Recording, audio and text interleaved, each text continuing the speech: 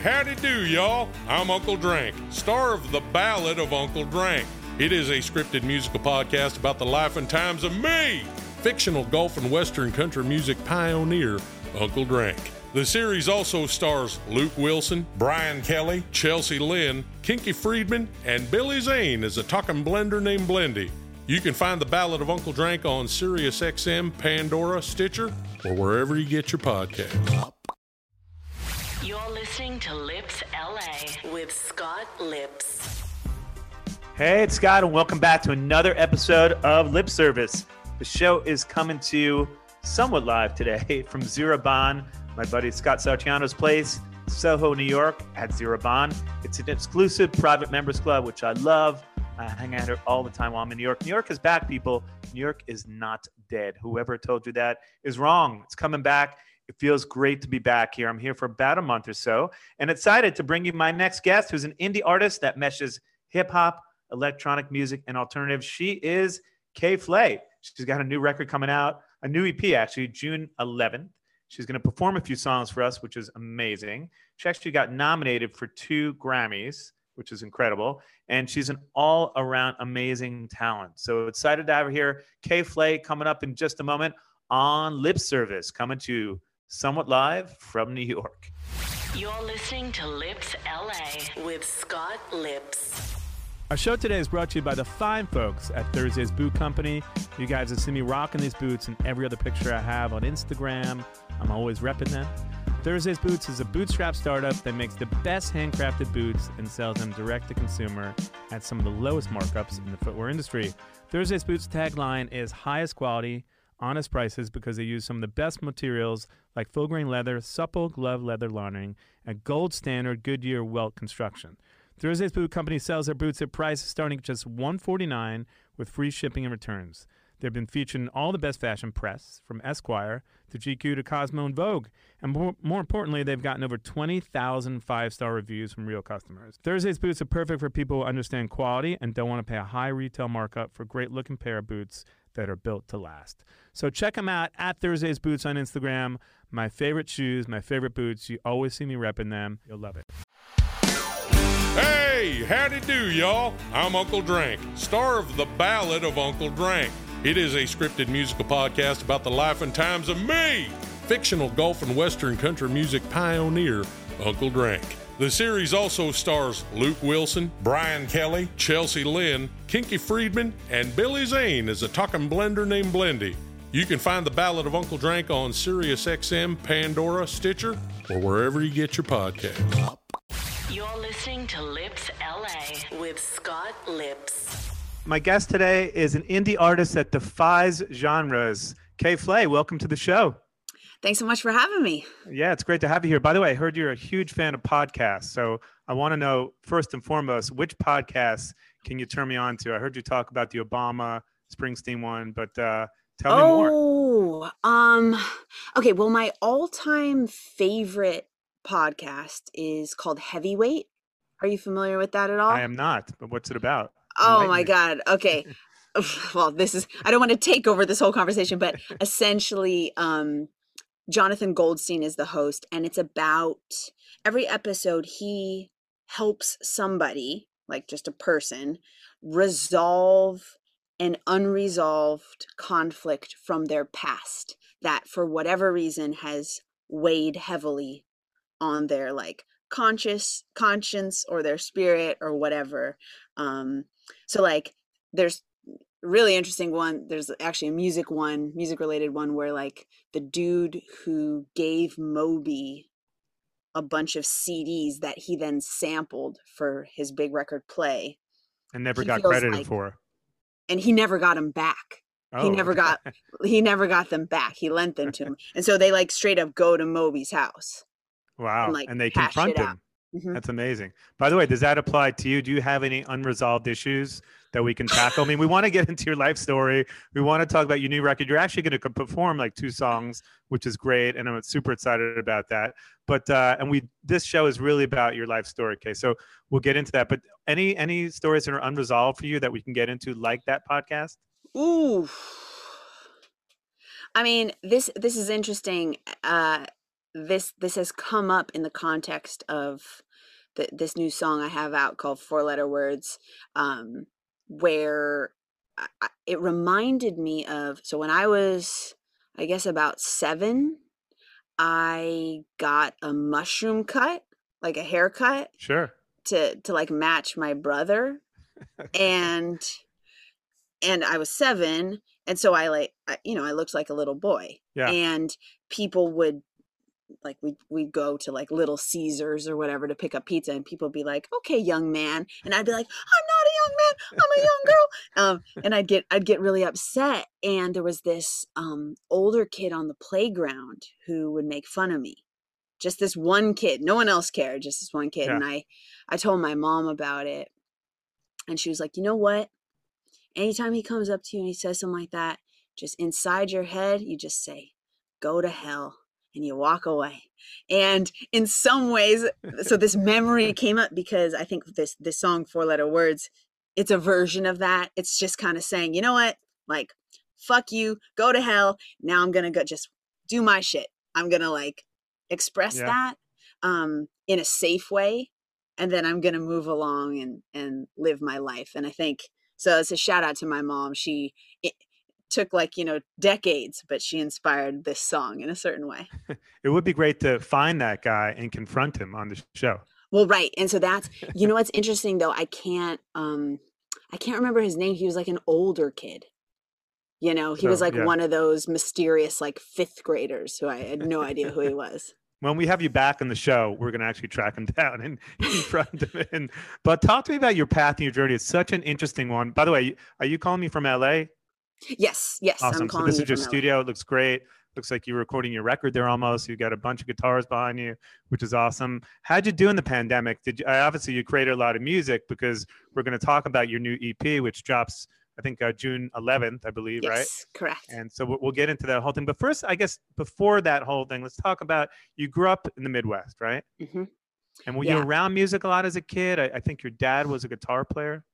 Yeah, so I sort of have I don't know if it's unconventional, but trajectory with music. But I grew up around music. I have 2 fathers. I have a biological father and then another father who raised me and adopted me. My biological father loved music, and I think if he had had the opportunity, would have loved to be better at guitar and play it on stage. But he taught me sort of like rudimentary rhythm guitar that I would play while he drunkenly noodled around, essentially. And so that kind of gave me this like foundation, but I didn't do anything with it. And it wasn't necessarily a passion of yours either, right? No, not at all. I was like school, sports. I was very like regimented and kind of high achieving in a sort of typical way, I guess. Yeah, because it's almost like you became a late bloomer later in life with music, right? It wasn't until I think you were actually in college, and then it was sort of, I believe it was like spoken word rap and almost like rap parody where you started, right? So kind of tell us the story about how that all started for you later in life. Yeah, I was in college, as you say, and I was, just like real serious about my studies, and I loved being in school. Absolutely loved it. And I got, at the same time, I was being sort of exposed to all this new music. This was at a time when there was lots of file sharing going on.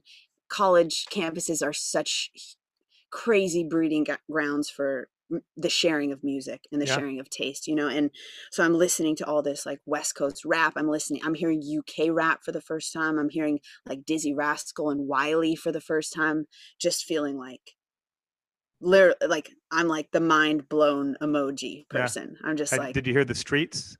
Oh yeah, 100%. Yeah, great. Love The Streets. Yeah. And I think it cracked open something inside of me where I was hearing all this great music. I was hearing different music on the radio, feeling fairly disturbed by the difference. And was like, well, like kind of like F this stuff that's on the radio. Like I could write that. And a friend of mine was like, okay, yeah, why don't you go and do that? And that essentially began my music career. Um, so I started just writing songs really as jokes. And then, Just to sort of prove to your friend that you could do this. But yeah, you had also been listening to stuff, I believe, like Saul Williams and spoken mhm, word, right, hip hop, because that had a play in how you started to create music too, I believe, right? totally. And I Yeah. was really, really fascinated by, and continue to be fascinated by wordplay particularly in long form lyrics. And I think, obviously like hip hop spoken word, if you look at the lyrics for those songs, it's there's a Yeah. lot of content. And so there's all these opportunities to really play with that. And that was my starting point. And yeah, you mentioned this kind of late bloomerness. I've always been a late bloomer, and I developed this hobby in college. And then after college, I was sort of figuring out what I was going to do. I was living in San Francisco, and these opportunities kept coming up, like, hey, you want to open up a show? You want to do this? And I just kept saying yes, and I kept getting better, and I kept getting more invested and sort of emotionally connected to music. And this was And just you and a microphone. Were you like, was it to track? I mean, because when you were opening up these shows, what was it? Because actually later in life, I saw you perform with just a drummer, and I want to talk to you about that because I don't know if you know, but I'm a drummer, and yes, I don't think yes. I'd seen a lot of like acts, just the singer and the drummer. I'm very friendly with the Kills, so I would always like give them a hard time. I'm like, when are you guys going to get a drummer? And eventually they broke down, and Jamie was like, all right, no more drum machines. We're going to have two drummers now. But I want to talk to you about that. But kind of rewinding a bit. So when you were opening up these shows, Kay, was it you to track? Because you got into this crew, right, of your friends that were like in the Bay Area, like starting to do all these gigs and whatnot, right? Yeah, 100%. So my show, we can think of it as sort of an ever expanding operation. Yeah. And I think it's probably reached, I don't know how many people I really need on stage at this point, but when I began, yeah, it was me, basically, usually me, a sampler of some type. I used Native Instruments Machine for a long time, where I could loop and I could trigger samples, and I'm running Ableton. So there are some tracks, there's some live sampling.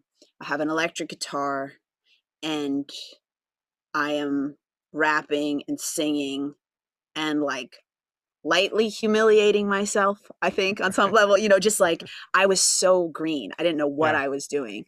Um, but I have to tell you, I did it with incredible passion Mm. Yeah. Yeah. and Definitely. incredible. This actually came up yesterday at a dinner, like how much delight I took in the creation and performance of music, and how much delight I continue to find in this career and in this exercise, that I find it on some level just truly delightful that any of this can happen. Well, you must have had encouragement because obviously you kept going. So you probably knew at a certain point you were onto something, I would imagine. And I don't even know who your role Yeah. models were back then because obviously we talked about Saul Williams. I know you're a Karen O fan. Yeah, yeah, yeah. And did you have other like female artist role models that you were looking up to? I think you might know I played drums with Courtney Love. So I don't know if people like Courtney and obviously Karen O and, I don't the Breeders. I don't know who were some of your inspirations when you were getting into, because it was a hybrid type of approach you were taking where it was like hip hop, but also electronica and alternative music too. Yeah. I think at that time in my development, I sort of had a few big inspirations who were all female, either solo artists or front people. And I think, honestly, one of the biggest ones was Santa Gold. Great Santi, and I artist. think, because I remember that's one of those records I remember where I was when I heard it for the Yeah. first time. Yeah. And I felt like, oh, this is the kind of thing that I want to do. It's different because there's these like dub elements and these Yeah. other things that aren't what I do, but I see her like just being so her. Yeah. And I felt very similarly with the first 3 MIA records. Hmm. I felt really, really inspired by those. I listened to a lot of Missy Elliott as well in that time period. And although, she's a little bit more strictly Yeah. in kind of like a hip Hip hop. hop, Yep. R&B at times genre, her originality, her sheer originality Yeah. and creativity and personality was so cool to me. And the other record that was the big, big, big influence on me was Liz Phair's first record, Mm. Exile in Guyville, Yeah. which sonically very different, but she played a live show at the 15th anniversary of that record that I went to at the Fillmore in San Francisco. Great And it venue. was one of the most impactful shows of my life. I was just, finishing college, and I saw her up there being both like super vulnerable and super, super competent at the Yeah. same Yeah. Yeah. time. And I was like, oh, I think that feels like me. Yeah. Did you go to Lilith Fair? Was that a thing? I don't remember like what age you might have Yeah, been when Lilith Fair was happening. So I think I was too young okay. or unaware of it, but I never attended it. No. Because that was sort of a precursor for all these festivals. It was in one of the early adapters of the festival scene. But interesting enough, you obviously felt some encouragement, as I mentioned to a lot of your peer group. I would imagine were like, you should do this, and you also felt that it's something you should pursue because you kept going. And even though you started as sort of a parody, but it definitely turned into something. And a lot of the artists that you just mentioned, Sandy Gold, and they were also defying genres, right? Because Sandy Gold Mm-hmm. kind of had elements of like alternative music and indie, and definitely I can hear elements of that in your music. And at a certain point, you actually get a deal with RCA, right? And I think you're Right. still finding your voice during that point. So walk me up to that point, how that happened from just starting out with your friends, just kind of messing around. Yeah, so I was at this point, I was living in San Francisco. I was had graduated from college, and I was teaching the GRE. I was teaching GRE classes and SAT classes Wow. all around the Bay Area. Um, my roommate was selling hot dogs. Like we were just, DIY. you know, Punk rock. Right. and my parents had moved to Oakland just around then. So I would drive in the daytime, and they had like a basement that I could use. They let me use, and set up like a little mic down there. And I just started, making Sampling and stuff. yeah. Exactly. Sampling, learning how to program, learning how to record myself. Very luckily for me, I began recording my own vocals day one, which has been a really, really powerful asset for me Mm. as a solo artist and a musician, because I can record my vocals anywhere, and I can I enjoy comping, and I enjoy vocal production, all that stuff. But I was putting out songs, and a song of mine that actually sampled a Grizzly Bear song kind of got all this attention. And I had just started working with my manager, I'm his first client, like whatever. We're just so young, so Yeah. green, and labels start calling, and it's pretty surreal. Like if you're number one on Hype Machine, That's it. that's it. And All so the that, labels start calling, and then before you know it, you get a record deal. right, which is essentially what happened. Yeah. And in retrospect, I was so new. I was so undeveloped, so raw. And that experience at RCA was, I think, and I'm sure you can relate and know many other artists like this, was like so disorienting and Yeah. not at the right time for me. Yeah, they want to put you with producers. They want you to get into writing sessions Yeah. to find your voice because you don't have a voice. Find your voice, right? Right. And it's sort of like, no, you do have your voice.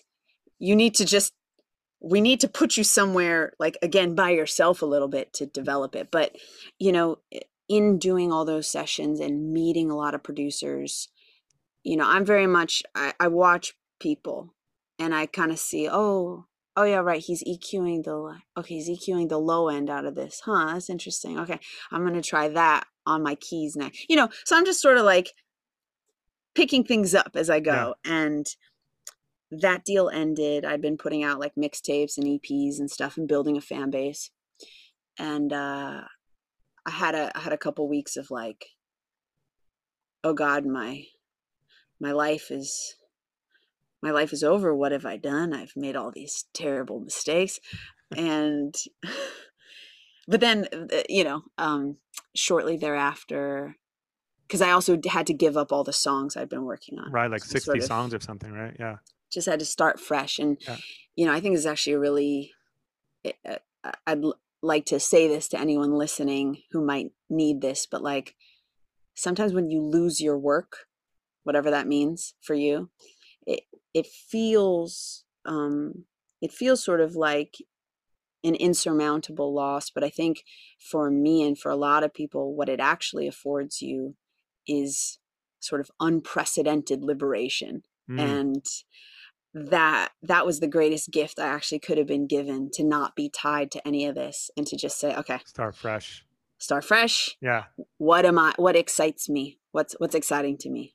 But I did rewind for 1 second, because I do remember, I think I heard your first session with RCA, they put you in the studio with Pharrell, right? So this must be like, I mean, you haven't really done a lot of studio work. You're doing it on your own. You're at home, imagining your parents' basement, and they're like, all right, go in the studio with this guy, Pharrell. He's got like, 50 million albums sold and 50 million Grammys or whatever, just have some fun. And you must have been intimidated, I would imagine, as a newer artist, right? Oh my God. I was completely, that whole weekend was just, talk about a fish out of water. I was so overwhelmed. And, it was also the same weekend that they couriered my record deal to the studio, which I think was supposed to make me feel like excited and important, but actually made me feel like humiliated and nervous. And we went out for like a celebratory dinner that night, like an expensive dinner. I was at that point, it was the most expensive dinner I'd ever had. And we got back to the hotel. It was me and my manager, and I just threw everything up. And that, I think if I can encapsulate the experience, that sort of, I was way kind of out of my comfort zone. And it was a precursor for what's to come, I guess, right? Totally. And it's just like, I think, there are certain artists who right out the gate, they just know, they know, they have their vision, they have this formed. For me, I didn't. And so to go in with a lot, sort of these bigger producers who are used to working, with artists who have that, and that's how they thrive, and that's how they kind of do their shit. I was just like a little lump of clay. And I was down to experiment, but I didn't have that compass north that I think you really need when you're collaborating with other people in that kind of setting. Yeah. Have you gone back and listened to the track you did with Pharrell? No, I lit them on fire and threw them in the trash. I actually don't know where they are, to be honest with you. Was it that bad, or was it just not where you are today musically? It's not where I'm at. They weren't bad at all. They're actually, they're cool. I mean, not surprisingly, like Pharrell's involved. They're cool. Right. But me, you can hear, and I haven't heard them in years, but from my recollection, you can hear in my voice, that I don't have confidence, Yeah. on some level. So you're doing that. And at that point, had you made the transition to start singing, or were you still rapping? So I was beginning to sing at that point, but really still in the experimental phases of that. I mean, melody was sort of a part of what I was doing, but I didn't know a lot about it, and I hadn't ever really pushed my voice, and I didn't know how people did that, and I didn't sort of know how to do it myself. And I think, my singing, that's been one of the biggest things to develop, again, over time, is understanding how to use my voice Yeah. and where I can take it, and where, my sweet spots and all that stuff. But that definitely took, years to Yeah. figure that out. Yeah, I'm sure. And at some point, did you lose like confidence when you lost the deal with RCA? Because as an artist, you work your whole life. It used to be to get a record deal. You're like, I made it. I got a record deal. So, you write. You have these 60 songs. You lose the songs. You're working with Pharrell. The records, obviously they don't materialize the way they want them. You want them to. So, how do you feel at that point moving forward? Have you lost sort of the confidence in what you were doing, or were you re-inspired? I think there was a very brief period of confidence loss. But the interesting thing, and, I feel like you can probably relate to this experience too, is that I'd spent this time at RCA touring. So I had been writing and performing music. None of it was like an official record on RCA, but I'd been putting out material that they were just like, okay, whatever, put it out. We don't care. Yeah. Which I'm grateful for. And just kind of building this like cult following. I didn't realize that's what I was doing, but that's what I was doing. And so the deal ended, and to me that felt like the end of the world. To those people, they don't even really know. Right. They're just like, they're stoked. When's the next K-Flay coming out? Right. And so I think once I became connected to their experience and their understanding of the situation in a strange way, I was like, oh, yeah, I shouldn't be losing confidence. I should actually feel kind of fortified and inspired, because like there's people who are waiting on the next thing, and I need to give it to them. So that allowed me to get some perspective and kind of zoom out on my own sense of like pain and failure or whatever, and to say that like, I think this is so true in all aspects of life, but like your own personal failure is not even a blip on anyone else's radar. That's so true. Like focusing on it or giving it like kind of an undue importance in your story doesn't make sense, doesn't serve you well. And yeah, so I think I actually proceeded with maybe almost like a preternatural sense of confidence. Despite you've been setback. gigging this whole time too, right? And Mhm. and I imagine the shows kept getting bigger and bigger. I know at a certain point you got the Warped Tour, which must have been again overwhelming after you're just playing clubs and stuff, and then all of a sudden you're on these huge stages, right? So what was that like, getting the Warped Tour and that all starting for you in that respect? Well, Warped Tour was a huge, for a variety of reasons, which will derail us. But that summer and that tour was if I look back, that was a real shift for me. So a big shift in two ways. First way, I consider that was my basic training for being like a road dog. That was when I learned like, okay, if I'm going to make it out here in this business, I need to be indestructible, and resilient. I need to be super resilient and super adaptable. And I need to really on stage have fun, be passionate, and be vulnerable. And I'm not just performing a song. I'm like, I'm reliving experiences, and I'm helping other people connect to that vulnerability. And, Definitely. And I'm doing it without fog, and it's bright out, and it's fucking 100 degrees. Right. And, like, yeah, it's like not a dream scenario. Yeah. So I think it was like basic training on the one hand. And then I think the other thing, which is interesting to note, it introduced me to a world of rock music, because I was still living in like largely like, hip hop adjacent worlds. Yeah. So you were not exposed to punk, and you weren't exposed to all the alternative rock bands that were happening. No. Yeah. I mean, I was, but I wasn't connected to them. Mm. And so when I look back, I'm like, oh yeah, that's when I started like really listening to rock music, and specifically heavier music. And that's, I think, there you can see a real shift between my first record and my second record. My second record's like a rock record. Yeah. Essentially.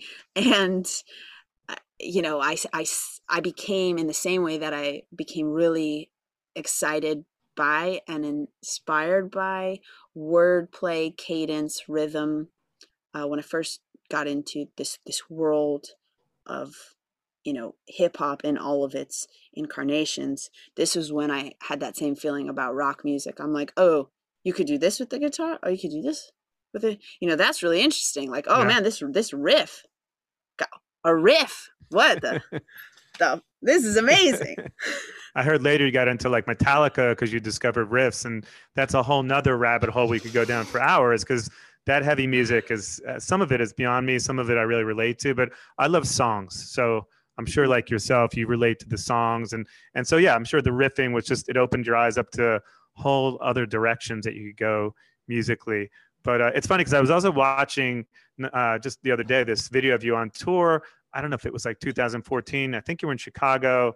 You do like a performance, and it's like a day in the life. And it reminded me that like people think that touring is so glamorous. And then you go on tour, you're sleeping in that coffin, you're bumping your head. I could never sleep on those things. And I'm like, man, I always wanted to go on tour. I'm not sure this is what I thought it was going to be. And it's funny because just to go back to what you were saying with the Warped Tour, you did that, and you're like, was it everything you thought it was going to be? Was touring, when you finally toured in that capacity, something like the Warped Tour that every artist sort of ascertains to do that one day? Did you think it was everything you thought it would be? I think nothing is ever what I thought it would be. Right. Especially now, right?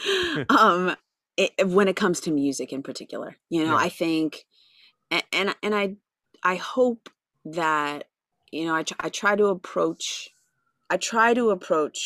this career and this world with a lot of openness, because I think what's so beautiful about music is that you get to be who you are. Yeah. And Yeah. like people accept you. And it's crazy that, there's people, people talk about like, it's a lot of outcasts and a lot of misfits. And like, yeah, there's a reason for that, because it's like, it's safe to be yourself. And I feel like, all of the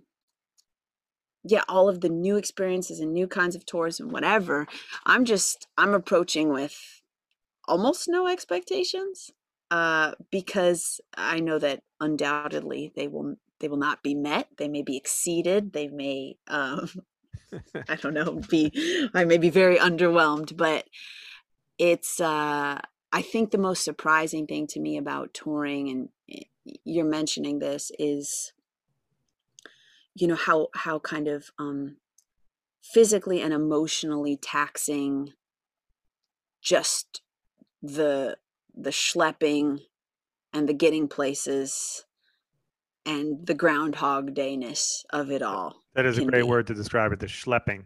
Yeah. It definitely did some schlepping.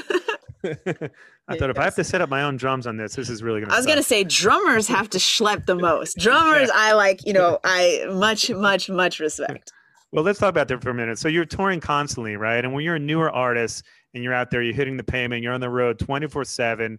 And then essentially, a couple of years ago, the world comes to a halt with this pandemic. Like, what goes through your mind in terms of survival? Oh, well, I mean, I think my mind first goes to, how do I take this period of time and be as prolific as possible, while still giving myself a second to like, start like constructing my own crossword puzzles and like pursuing my weird hobbies. Coffee and birds, right? So, so the simple things in life. Yeah. So it's like, how can I be super prolific? How can I also like reconnect to some of the basic stuff? And, prior to the pandemic, I was in the last, like, I guess the year and a half before that, I had been getting involved with other projects on the writing side, in a more concerted fashion. And so just continuing to build that out as a songwriter for others. And, I actually strangely don't hate Zoom sessions, particularly if I already know one or two of the people Sure. involved. And You don't have to drive anywhere. It's, yeah, it's kind it's of very sick. convenient. I mean, you Ju- don't actually get to see anybody in person, but some people like that. I don't know, it just depends who you yeah, are. totally. Yeah. So yeah, I think I took it as a period, like, how can I make this next project for me, like, that? How can I make the next K-Floyd project great? And how can I create like a visual world around it? Because often there's not time for that. So I took the pandemic to really do that. And that's like what I'm excited about the music, of course, that's coming out, but I'm really excited about all the visual companion pieces. So that's really exciting. And yeah, I just kind of, I think in some ways continued what I was doing, and had a chance to, I don't know, really think about and value what live performance means to me, and means to me as part of, I'm not in the audience at my own shows, but I'm in the experience, Of course. Yeah. and really like stepping back and taking a moment to consider, my role in it, and what I derive from it, and what I put into it, and how can I do that better? How can I keep And doing that better? yeah, and let's talk about it for a moment, because now you're on Interscope, or an offshoot of Interscope, and you've done this for a while. And obviously, kind of going back to what you were saying, Kay, it's not easy financially for newer artists to survive now, right? So everything stops, the pandemic hits. Do you worry about financially when that started a year and a half ago? How am I going to survive? Because most artists make money touring, really. And so, I mean, I know that you pivoted, so I want to talk about things like Twitch. Definitely want to get into new record. I love the cover you did of Self-Esteem by The Offspring. So I actually want you to perform that. They were on the show last week. They were on the show. So it's actually a great Oh, tie-in, because they were my last guest before you. amazing. So yeah, but just going back, did you worry about that financially? As a newer artist, it's hard enough to make it. Now the pandemic hits, nobody can tour, and really touring is really the way that most newer artists make money, and merch and things like that. So what goes through your head in terms of survival?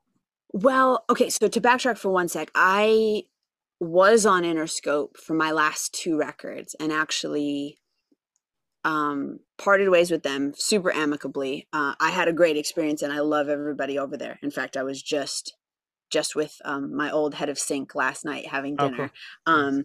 And so now I'm on BMG, and it's a Okay. little bit of a different style of a deal, Sure. where again, I, I have that autonomy, Yeah. and I think my first record I put out independently, and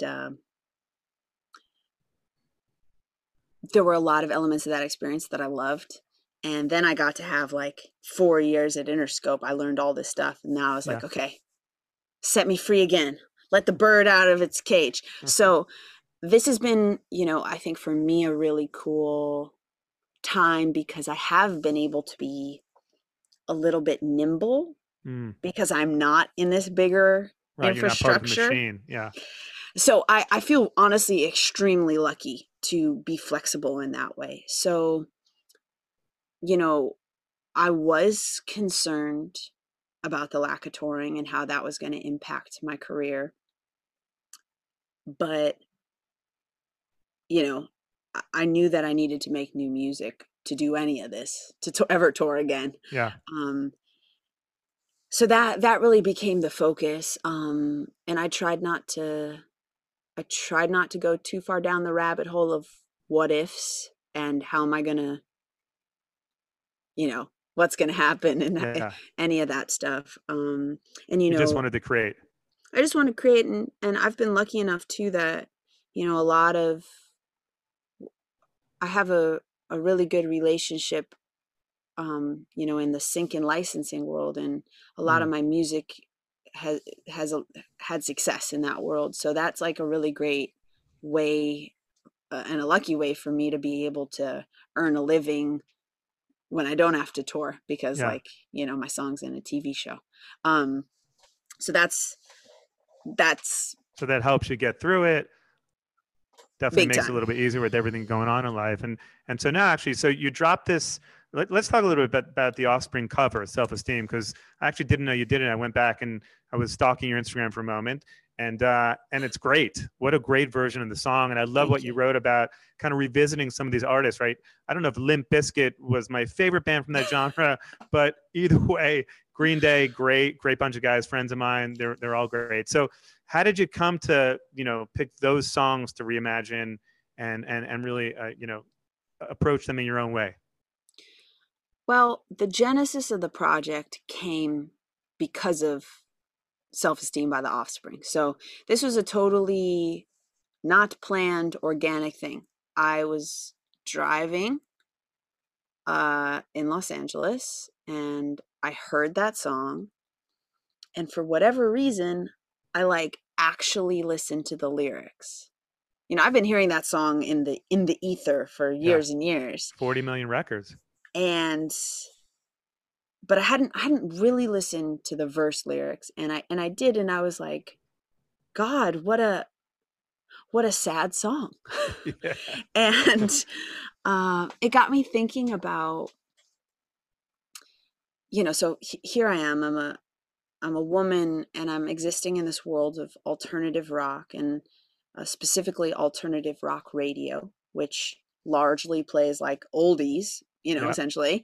And so I'm hearing 90s music all the time. And it got me thinking about, male expressions of vulnerability or emotionality in the context of the sonic world of like mid to late 90s rock. Yeah. And, I think there's perhaps even a bigger conversation to have about, how young boys and girls are socialized to express themselves and their emotions. But I just thought it would be so cool to do that song as a piano ballad so that people could really hear what Dexter was saying. Yeah. Because I felt like, well, man, if these lyrics are hitting me like this, surely they're going to hit someone else like this. Definitely. And if I'm able to frame it like that, I wonder what I could do. And then COVID hit, and one of my long-term collaborators, JT Daly, and I sort of sat down. We're like, let's do an EP. Let's pick a couple songs where, I can take a song that felt aggressive, but belied an underlying vulnerability. And so with Brain Stew by Green Day, which was the second song I did for that, that song's about, being high on speed and can't sleep and what that feels like, which is terrifying. Yeah. Anytime the world's closing in on you and you feel like you're losing your mind, sucks. And never fun. Don't do it, kids. Never fun, But yeah, for that song, that was reframing it. Well, hey, for me, when I've been at my very lowest, that actually happens to be when my world opens up, right? Paradoxically. Yeah. So how can I represent that sonically? How can I make this song feel like an opening instead of a closing? And then, the real challenge, as you mentioned, was Limp Bizkit, because that song Break Stuff that I covered was, lightly my early COVID anthem. Yeah, I read that it sort of helped you get through COVID. I mean, which who would have thought, Limp Bizkit would have been your anthem during this pandemic. And, to backtrack for a sec, I'm a late bloomer, so I didn't listen to Break Stuff until like 5 years ago. Okay, so I don't even have that baggage of what Limp Bizkit like kind of represented in the zeitgeist. Yeah, because it comes with a whole nother, again, a deeper dive discussion, but it does come along with something for sure. 100%. And that's what, of course, that then felt to me like, oh, this is a real challenge. Yeah. Like if I can really, again, reframe this song instead of it being like, just like, fuck everything. I'm going to rip your ass with a chainsaw. Like, how can I maybe think about this as like, okay, these feelings of wanting to be destructive, right? They usually come because you're unhappy with yourself. You don't feel good about you. And that's why you want to lash out. And maybe why you don't feel good about yourself is that you're depressed, you're hopeless. Doesn't feel like the world is open to you. And that kind of wistfulness, I thought would be really cool to try to do. And, I had to, that cover was not a straight cover. I rewrote the second verse. I excluded many things. I changed the chord progression. I added a lot of stuff, but in the end, I felt really proud of that one because it sparked a lot of really great conversation. Definitely. And, yeah, again, if you ever want to do a side chat about like new metal and K-Flay and K-Flay, I'm up for it because I think there are so many like gender and power dynamic and so the truth is Limp Bizkit it's not that they were that bad. It's just that Fred Durst, the singer, shot his mouth off, pissed off the entire rock and roll community, and then like no one wanted anything to do with the group. But on that, it would be actually great to hear you perform Self-Esteem. So it'd be great to like jump to that because your interpretation song is incredible. I'd love to hear you. I'd love to jump to your version of Self-Esteem. And then I want to come back and talk about Four Letter Word, the new record, the EP, and that whole story. But let's jump now to Self-Esteem, the K-Flay version, and a great version. And we'll be right back in a second. I wrote her off for the 10th on today and practiced all the things I would say. She came over, I lost my nerve. I took her back and made her dessert. Now I know I'm being used. That's okay, man, 'cause I like the abuse. I know she's playing with me. That's okay, 'cause I got no self-esteem. Oh, yeah.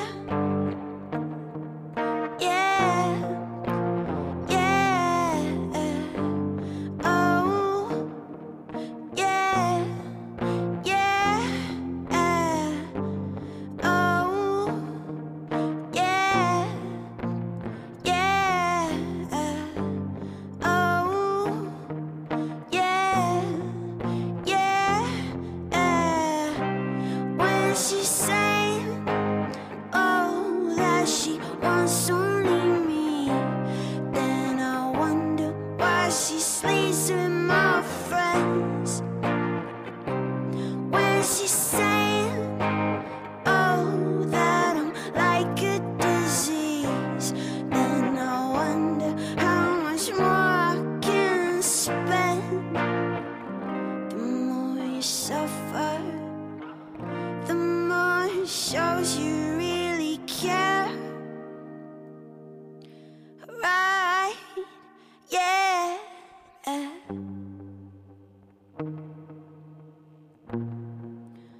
Yeah.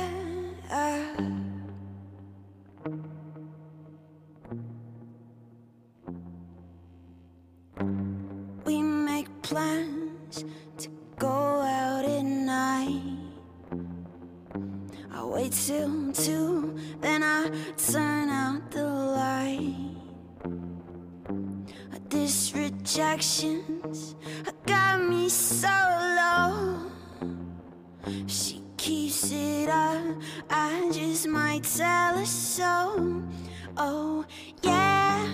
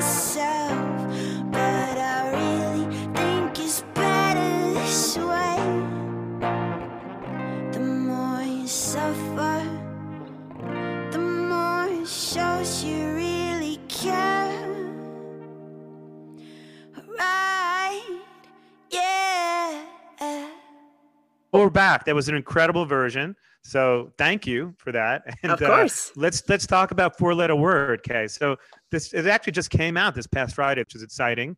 And by the way, which 4-letter words are we talking about? Could be love. It could be anything. I don't know. Well, I love that you say that. I think, explicitly we're talking about the F bomb in this song, but that title to me was sort of interesting because of course, like, there's always that like tongue-in-cheek play on like love being a 4-letter word. And yeah.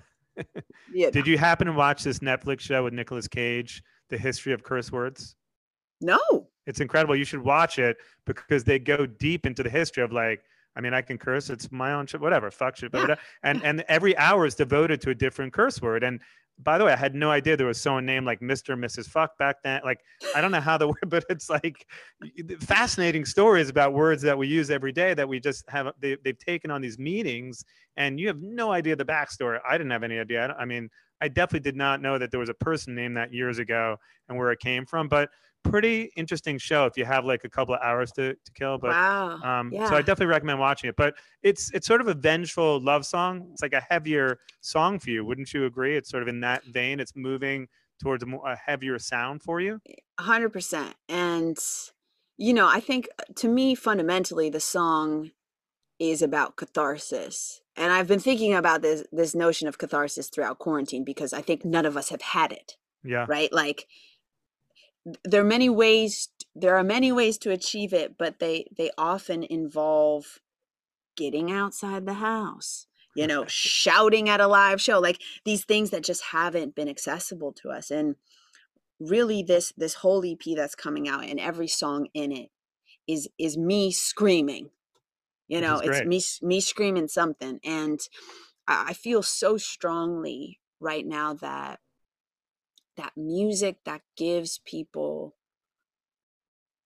a vehicle for their own catharsis is like so dope. The music I was gravitating to during quarantine was, and break stuff being one of the songs, was that for me. It was right.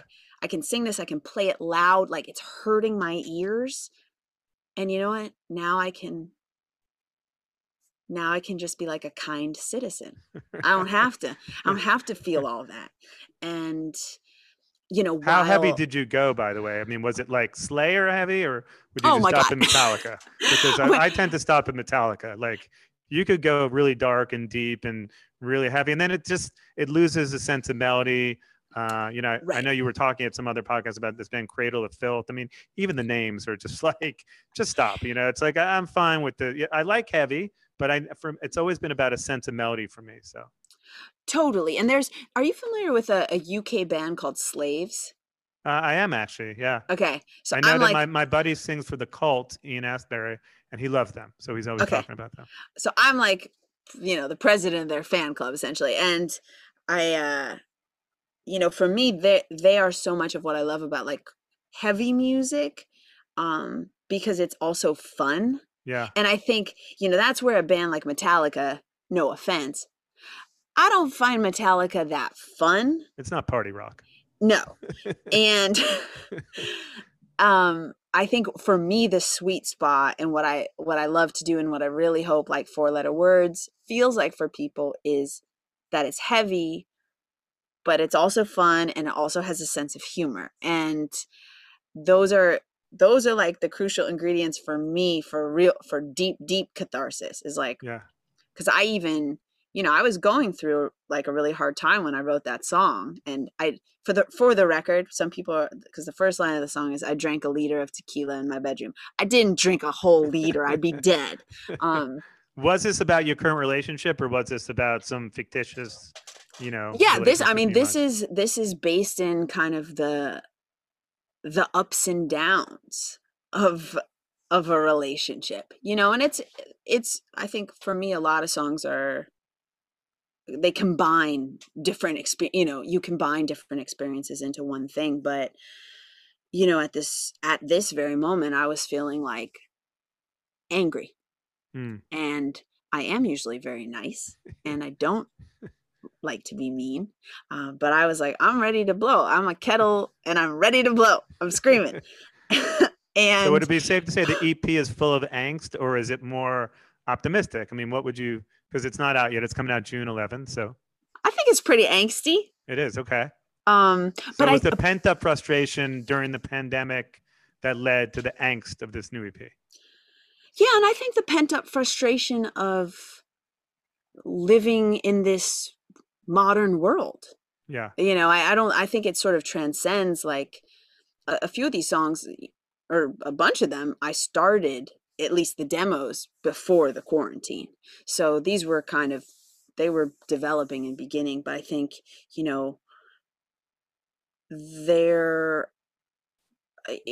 whatever. When you're making music over a long period of time, you always wanted to challenge yourself. And one of the things that is uncomfortable for me is expressing anger and frustration and doing it in a sort of in-your-face way.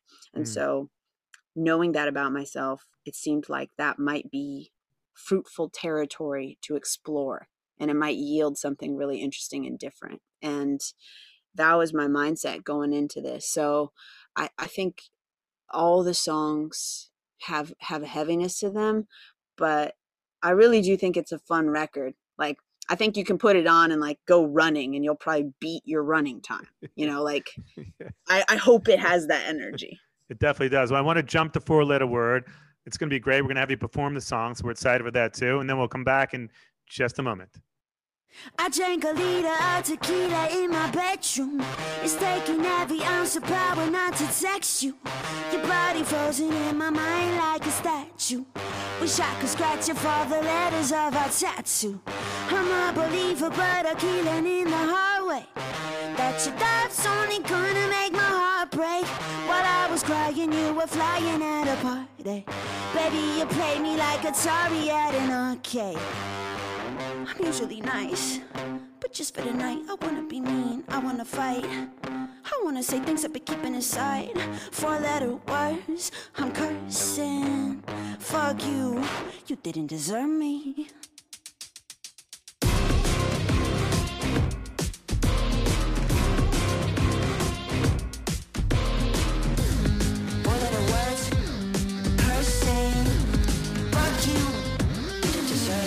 You're lying with the Bible in your right hand.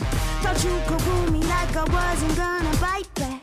I'm sick of manipulative venomous, spending all of my time taking kissing my mind. Keep on taking the high road, but I'm ready to go low.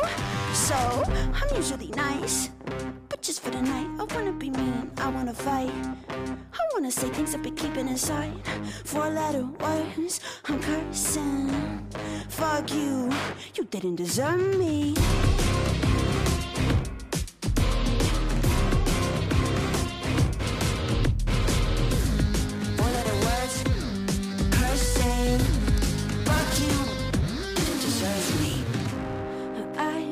Buried alive, but I learned to hold my breath. No, you won't fool me twice. You can't have this back.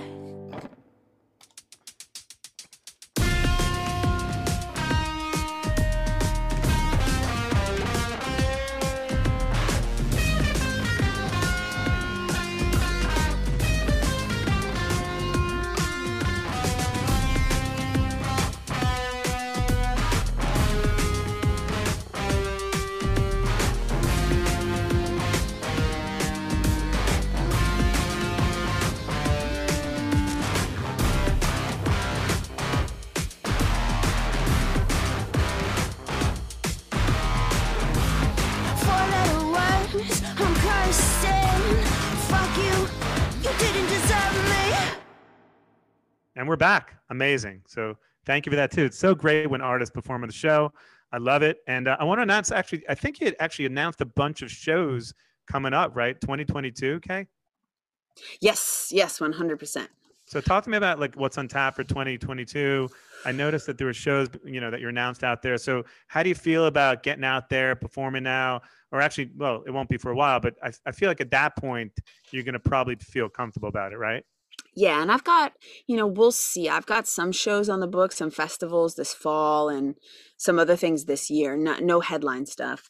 So we'll see how, hopefully, if those can happen and how it feels. But yeah, I'm out of my mind excited. I, again, hearkening back, like really just examining, okay, well, yeah, what is the point of a live show? Yeah, I kind of took it for granted because I'm in it.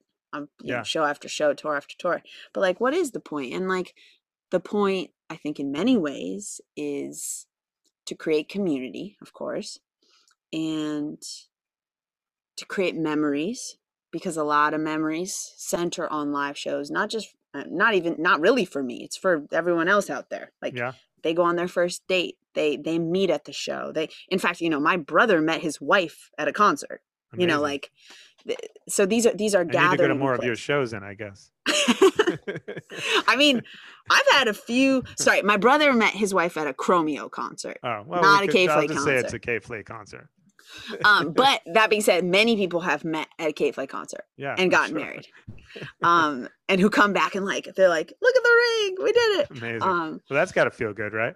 It feels really good. Yeah. And it feels like, I'm lucky. I have a great fan base, and it's fun. The show is it's wild, but it's not scary, and I think that for me is a great place to be in. But I've just been thinking about, how do I make this experience of community?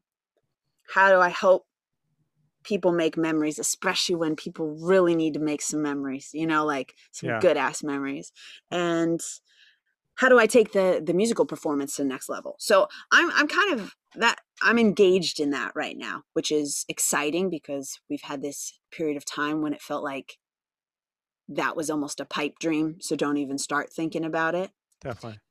So I'm just really hopeful that, the health technology brings us to a place where we can do it safely, we can have fun, and well, it's starting. I mean, in LA, they are starting to allow concerts inside, and I'm in New York now, and hence the elaborate background. And things are starting. It's starting to feel alive. I mean, I think we're a little bit of ways away, but I feel like I think Bonnaroo was announced not long ago, right? So, right. Time will tell. I know that they announced some festivals in London. Those got probably rescheduled, to my knowledge. I think maybe Reading got Leeds, whichever one got rescheduled. But yeah, I mean, we're almost there. And I think people need it. And they say after every great, after every depression or pandemic, there's like a renaissance, and people, an artistic renaissance. So it'll be interesting to see how much art is created. And I think people are dying to have the live experience again, especially when it comes time to music, even though music is almost the last thing to come back with all this, right? Yeah. But I feel like you'll probably do some shows this year with the way things are going. Don't you feel fairly optimistic about it? I'm cautiously optimistic. Yeah. And I really hope so, because I think, I've just realized what a big part of so many people's lives they are. And again, just how important as memory making experiences they are. And definitely. That's I don't know, to me, that's really beautiful. Yeah, so June 11th, the album comes out, which is great, the EP. And you've been doing Twitch, right? Let's talk about the Twitch thing for a moment. Yeah. So live on Twitch, 3 times a week? Yeah, I'm live on Twitch Tuesday, Thursday, Saturday, noon Pacific. And, I'm a month in, and it's been a new frontier for me. And I think, we've been talking a lot on the stream about beginner's mind and the power of it. And, sort of talking about the beginning of my career, it's like, when you're starting out, you don't know what you're doing, which can make you feel like an idiot on the one hand, or it can make you feel like, you are the best possible scientist. Like, you're coming onto a new planet, so you've got great questions. And I think for me, I'm feeling that beginner's mind, both, the side of because there's a lot of technological aspects to being able to stream, and I'm recording music live and tracking vocals live, and so there's a lot that's going into it. But it's exciting to be live on the internet. It's different from not being live. It's different from being able to curate it. Yeah, do you have people sending you music, which you then will turn into music? Is that like the songs? Is that happening yet, or is that something you thought about doing? Yeah, so right now what I'm doing is it's kind of a mix. I'm having guests on and we're talking, just friends chatting. You had I Group Love on the show, right? Yeah, I had Hannah from Group Hannah, Love yeah, on last yeah. week. And yeah, I had Bishop Briggs on, I guess, the day after that. Right. So I've been having some some of my music friends on to talk. And I'm also doing crossword puzzles, which I'm obsessed with. That's great.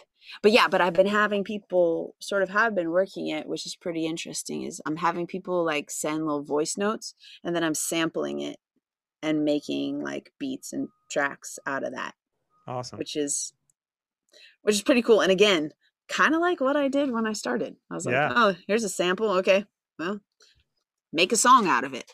Taking it all back to where it started. Yep. Well, this episode is one of the first ones we've done with Spin Magazine. So hopefully we'll go live with Spin Magazine when we release this. And maybe we could give like a little snippet of what we've done here, some of the live songs, but about a week or so away from that. So I'm looking forward to hopefully seeing you again when we launch this with Spin Magazine. And this is great. Such a fascinating conversation. You're great. I can't wait to see you play in person. Yes. And that'll happen for sure. And it'd be great to have you here in person one of these days. When I'm not in New York, I'm in LA, and we can do this again in person. So I would absolutely love that. And yeah, thank you, Scott, so much for having me. This was a great chat, and I just really appreciate it. definitely. So June 11th, pick up the record, and I might be seeing you in a week when we launch this with Spin Magazine. Hell yeah, I love it. Okay. Thanks, Kay. See Okay, you soon. later. Bye. You're listening to Lips LA with Scott Lips. Well, that was fun. Such an interesting artist, Kay Flay. She meshes all these genres: electronica, hip hop, indie rock. She's incredible, articulate, a great lyricist. What a pleasure to have her. You know, it's great when I get to meet people that I don't know and we vibe and we have a great conversation. So appreciate you all tuning in. If you like the show, as always, please make sure you rate and review the show. If you can give it 5 stars in iTunes, that would be great. And check out the show. It's free everywhere. Spotify, it comes out just about every Tuesday if I can make it happen on Tuesdays. It's sort of almost like a one-man show. But I do want to thank my talent bookers, Matt and Jason, for helping us out, as always, and the fine folks at Audio Up. And once again, the fine folks at Zero Bond for letting me record the episode here. Take care, and I'll see you next week soon. Hey, howdy do, y'all. I'm Uncle Drank, star of The Ballad of Uncle Drank. It is a scripted musical podcast about the life and times of me, fictional golf and western country music pioneer, Uncle Drank. The series also stars Luke Wilson, Brian Kelly, Chelsea Lynn, Kinky Friedman, and Billy Zane as a talking blender named Blendy. You can find The Ballad of Uncle Drank on SiriusXM, Pandora, Stitcher, or wherever you get your podcasts.